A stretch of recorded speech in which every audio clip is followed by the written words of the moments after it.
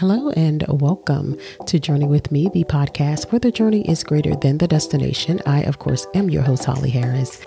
And on today's episode, I'm sharing the finale of the two-part testimony featuring my sister Denise and my brother-in-law, Dervin Brown, as they shared their story of how they have navigated raising a child with special needs, in particular, a child with autism. So without further ado, here's the rest of their story. Oftentimes, the children using autism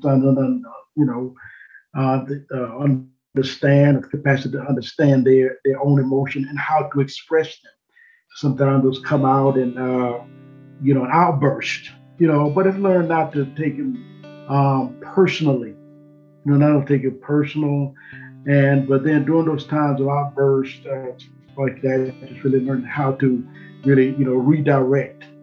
And oftentimes really just try to set expectations, ahead of time, and then, just doing when you see person begin to escalate, really just try to do them to de-escalate or calm down, change the scenery, or disrupt that thought that may have a repetitive thought, going on in their head, just really try to disrupt that, with something, different, and, but I said, really just redirect, to calm them down, and then there have been times where we just, just had to really, just physically hold, until they're able to calm down and to be able to get back in control. But what I try to do is try to catch it at the earliest point, maybe a disappointment or something happened earlier that day. Sometimes, just piecing together to where they may be frustrated about, but don't know how to express that and talk about it, to resolve it, those internal struggles that could carry over to hours later on in the day, that all stem from that time, that, they were expecting that piece of candy and the candy didn't come, and so, and then sometimes, those behaviors may come out and it's hard to really trace what was the trigger, what was really going on, but those are sometimes, really challenging. But what has helped us is not to really take it personal, but really just try to understand and just say, okay, what can we do maybe differently, next time? Yeah, it's, I mean, like I said, it is definitely a journey, as he was stating before about not taking it personally, sometimes it's not easy, because sometimes that's the first thing you do is say, well, I love you, so why are you trying to hurt me? But then it goes back to, you gotta remember, it's the autism, and so when you're able to, do that, then you realize that, okay, yeah, it's not me, it's, the autism, it's, whatever he's, obsessed with, at that particular point in time, so yeah, that's but definitely, just, not taking it personal. That's really important, because that's, where a lot of, shame and guilt, and feeling like, you're not a good parent, and something you did wrong, and so yeah, definitely not taking it personal. Right. And then another part of it, as well too, that after the outburst, is that kind of look and say, well, how can not only us learn from it, but then how can we help, him to learn, from, that his behavior was unacceptable. Behavior was inappropriate, and there are consequences there for your action. And oftentimes, you'll find with youth, children and youth with autism, sometimes they have a hard time making that connection, between their behavior that was not appropriate and unacceptable, and the consequence. Because sometimes they may act out, have a violent outburst, and then after it's over with, they just kind of go and sit down and watch television, and just go on as if there's a total disconnect from the behavior and the ramification of that, and how the other person feels. Sometimes because the autism may impact the ability to empathize and to sympathize with someone that may have been injured. And, they may have exhibited behavior that, that may have caused injury, but they don't really feel that sense of the guilt and remorse. And then the person who had been injured, they say, well, they don't even care. He just injured me. She just injured me, and just going on like nothing happened. Wait a minute, but describe because of the impact of that, because they may not like, but I think that it's important that after the person has de-escalated, calm down, because you may not want to deal with this right then in the heat of it. They may think that you're attacking them because they're real perceptive and begin to act out, again. But then after there's a calm down period, to go back and then just really try to address the behavior and say, this what happened, and here the consequence. You try to make the consequence match the behavior, and then, and you want to try to do that, as early as possible. You don't want to wait 3-4 days and then, somewhere they could try to make some kind of connection. For some youth, depending on where they are, children and youth on the spectrum, some of them may have Asperger, they have, more fast able to grasp, that, and then there are others may have a hard time really, making the connection, behavior, consequence.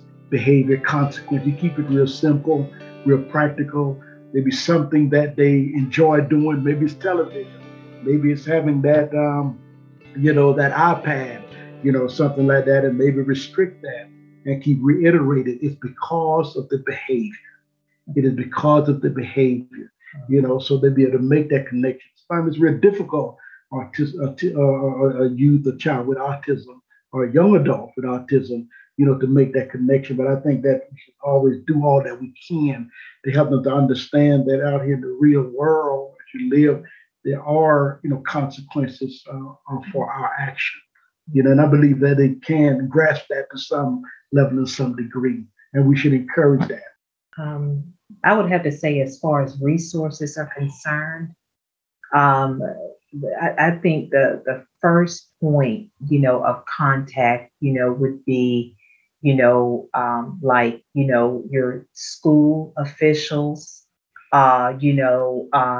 people, if the child is in school, if they're in a daycare, whatever the case may be, those individuals, school officials, the state, as well, because, as far as resources and everything are concerned, once the child gets the diagnosis, then they're automatically, depending on their age, we were in Tennessee. So Tennessee Early Intervention Services is who stepped in, because Dalen was diagnosed at 2.5. And so that was our first point as far as like resource was concerned. And then, they had all types of different programs that they can plug you into. They had an individual, I believe it was a speech therapist that came to the house, right, that worked with his speech, taught him some sign language. He also learned sign language at, I'm trying to remember the name of the facility, but there was a facility that he was bused out to, where he would go and spend time, and he would get the occupational therapy, the speech therapy, and all of those things there that would, really help him. And then he was able to, get that socialization, being around other children that were, just like he was. And so, of course, like I said, as far as that particular Tennessee Early Intervention Services, once he came to a certain age, then the school system took over. Right. Yeah, the school system took over as far as that is concerned. So, and then of course you have the IEPs, which is an individual education plan that they put in place, and that they follow that throughout the child's education.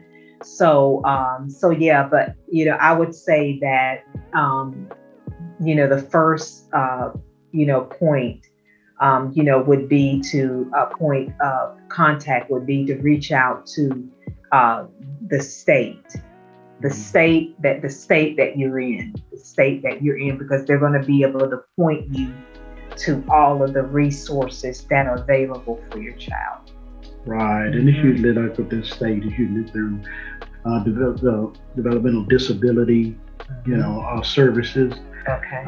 There, yeah. So, then also another great resource is Autism Speaks, Yes. kind of a national type of program that connect you with, local resources there and so forth. But if your child is in school, that school is always a great, resources, because in many schools, you have school social workers, so forth like that usually a part of their what we call their school M team, multidisciplinary team that bring all of the people there together, that working with the child and really help them connect them with some different resources. But then also one of the things that have helped us in terms of our resources is that and which actually Dalen inspired this and help us to start this. While he was in high school here, we noticed that Dalen's sister Destiny, she's a socialite. She's out always at the malls with her friends and going out and so forth. And after a while, Dalen began to ask me to say, well, okay, Dad, Mom, what about me? What about my friends? And we realized that, like outside of school, the school hours, autistic youth that are autistic, they don't have much social opportunities. So oftentimes they'll just stay at home and so forth while their typical siblings and peers are out, having fun and doing different things. So one Sunday, I remember after church, Dalen, said, "Hey, we're going to go find our friends." And so we went knocking on doors, and then they said, "Well, wait a minute, who this?" As soon as the door opened, there was a parent that came to the door, and next thing you know, one of Dalen's classmates, and they invited us in, and we sat there, and we began to talk. And I began to engage, the parents and say, "Well, what does your daughter do? Does she get out? Does she do?" They said, "Well, no, she don't really do much. Her brother get out and do a lot of things, but she don't do much usually here at home." And they say sometimes we feel guilty that we don't have her, doing more. But there's not much, to do. I said, "Well, y'all connected with a group?" So she said, "Well, no, we just really here when they have birthdays and other things, it's just us." So we said, "Well, okay, why don't we just come together and reach out to all of the parents that we know that have, children and youth that, that with autism, let's just see us come together and just do something together. We'll celebrate a birthday party." And from there, we started about a month later, we had our pool birthday party, had a great turnout. We had a number of our youth and autistic, came. And from there, I believe it was 2017, we begin to have more like, monthly, quarterly, having social engagements and opportunities, just around them building relationship, whether sometimes it's bowling, whether it's skating, whether it's just going, to some kind of arcade or something like that. And Dalen's will really enjoy that and look forward to that, and build those relationships. And even sometimes now on the weekend when we're not doing, those group engagements, they get opportunities to go visit with a friend, here and so forth. But those are some things that we do, and that have been a part of our support system. So raising our young adult or child with autism, it's so important to have that social support system, there that can help strengthen you. But not only that, we share information, with each other. We share struggles, with each other, the parents and so forth like that. and I think it's a great thing. But that social support system is just really critical. That along with the resource that connected to. Mm-hmm. One step at a time, one day at a time. And don't be afraid, to ask for help. There is help available. You're not alone. You're not alone. And there's help available for you. And you just have to, be willing to ask for that help. Yeah. So, just to join voice, with Denise, it's really, being able to, to accept that, as well as know that, there is strength, in that, and really see things, as a journey where, really learn, really, really grow together. And seek to get connected with some resources and I think a real key is having that support system, having that support system, rather the informal support just through relative friends that may go through some of the same challenges, and then other resources, maybe service providers in the field of autism, that can help, wrap around there with that support. And just, as a family, just really, stick together, and provide that sense of stability, that sense of stability, love and unconditional acceptance. I think that really goes a long way, when you're on this kind of a journey. For more information on how you can help, you can visit the Autism National website, which is autismspeaks.org. And to follow my sister, you can do so at Denise Brown on Facebook or Dender, Dender 1972 on Instagram. And her husband, Dervin Brown, is both Dervin Brown on Facebook as well as Instagram. So if you have not already rated me, you can do so on Apple Podcasts.